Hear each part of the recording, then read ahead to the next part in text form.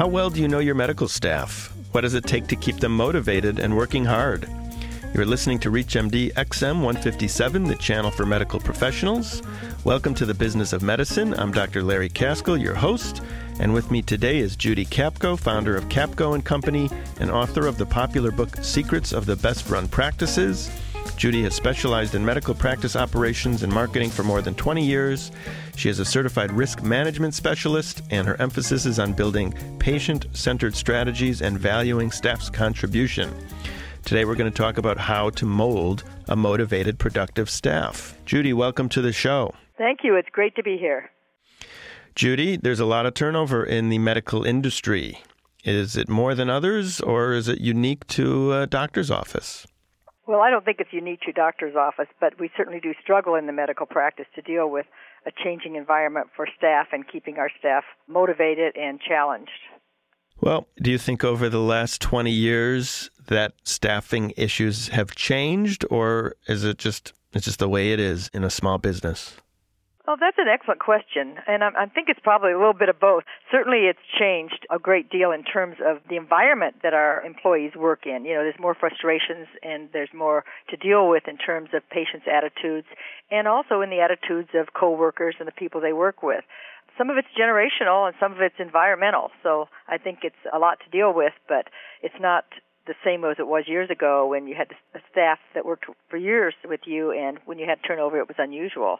Now we have a continual rolling staff, and it makes for challenges, and it makes for more expensive operations to continually train people and replace them. And it's sad every time we lose a family member, because it is like a small family. We spend more time with these people than we do with our own families. It's sad for the existing staff, it's difficult for the physician, and it also affects our patients. Unfortunately, though, the only thing that's constant in life is change. So we either embrace it or we're devastated every year or two.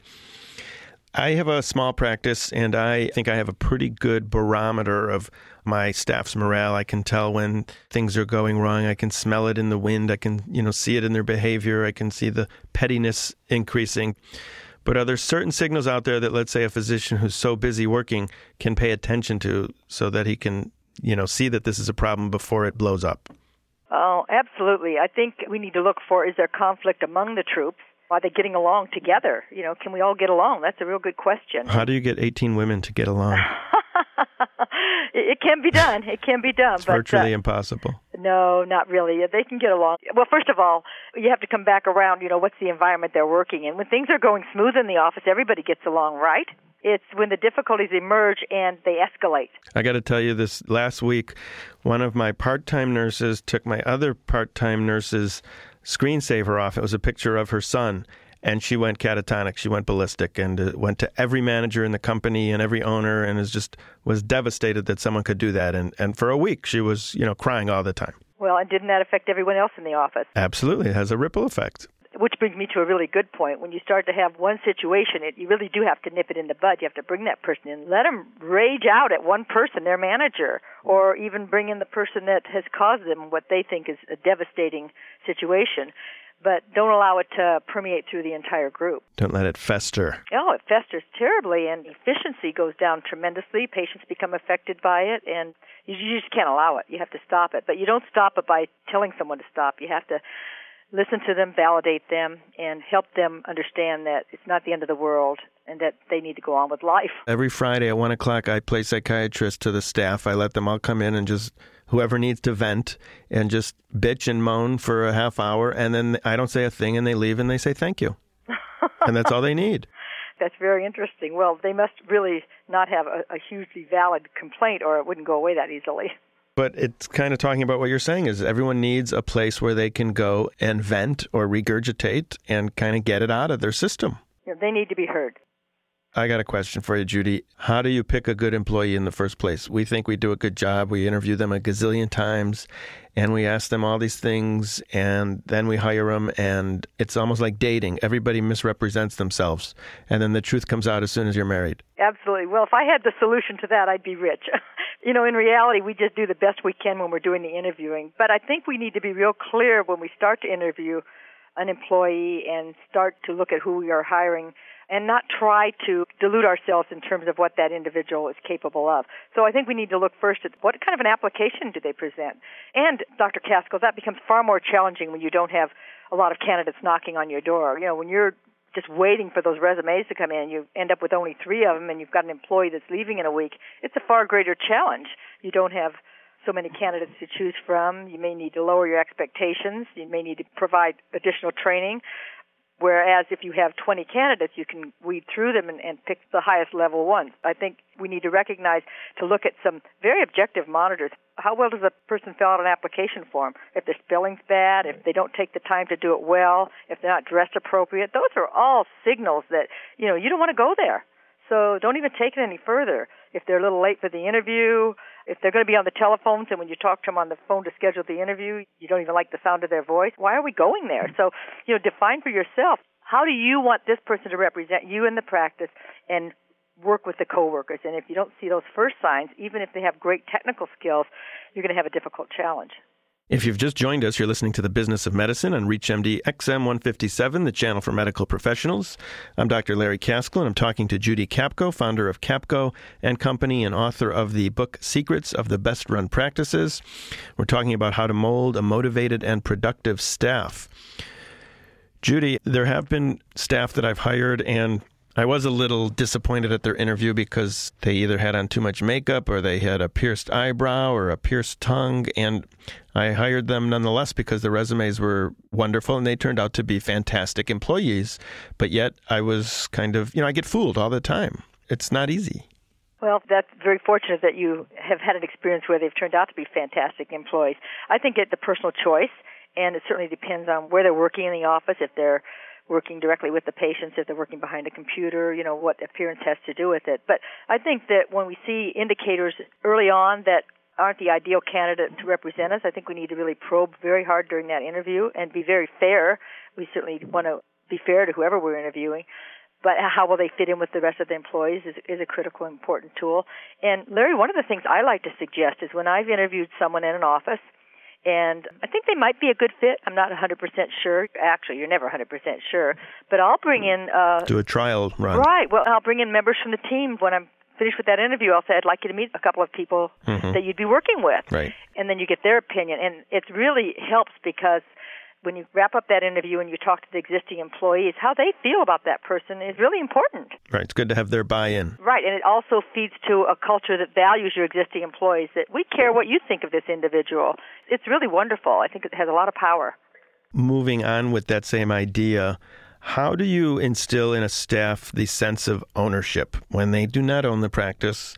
They punch a clock, and for them it's just a job. But for the doctors, it's our life, it's our meaning, it's, our self-respect, and it's very hard to make someone else feel that way if it's not their practice. Is there a trick I'm missing?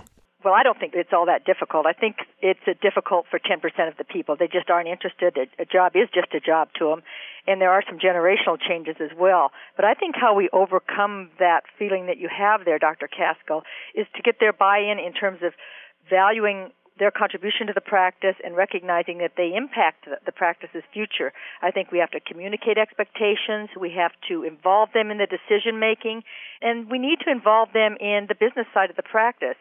I can remember years ago in my first job in a medical office, I didn't have a clue what the doctor's expectations were, where this practice wanted to be 5 years later or next year. What were their goals for the following year? And I was very curious, obviously. That's how I ended up doing what I'm doing for a living.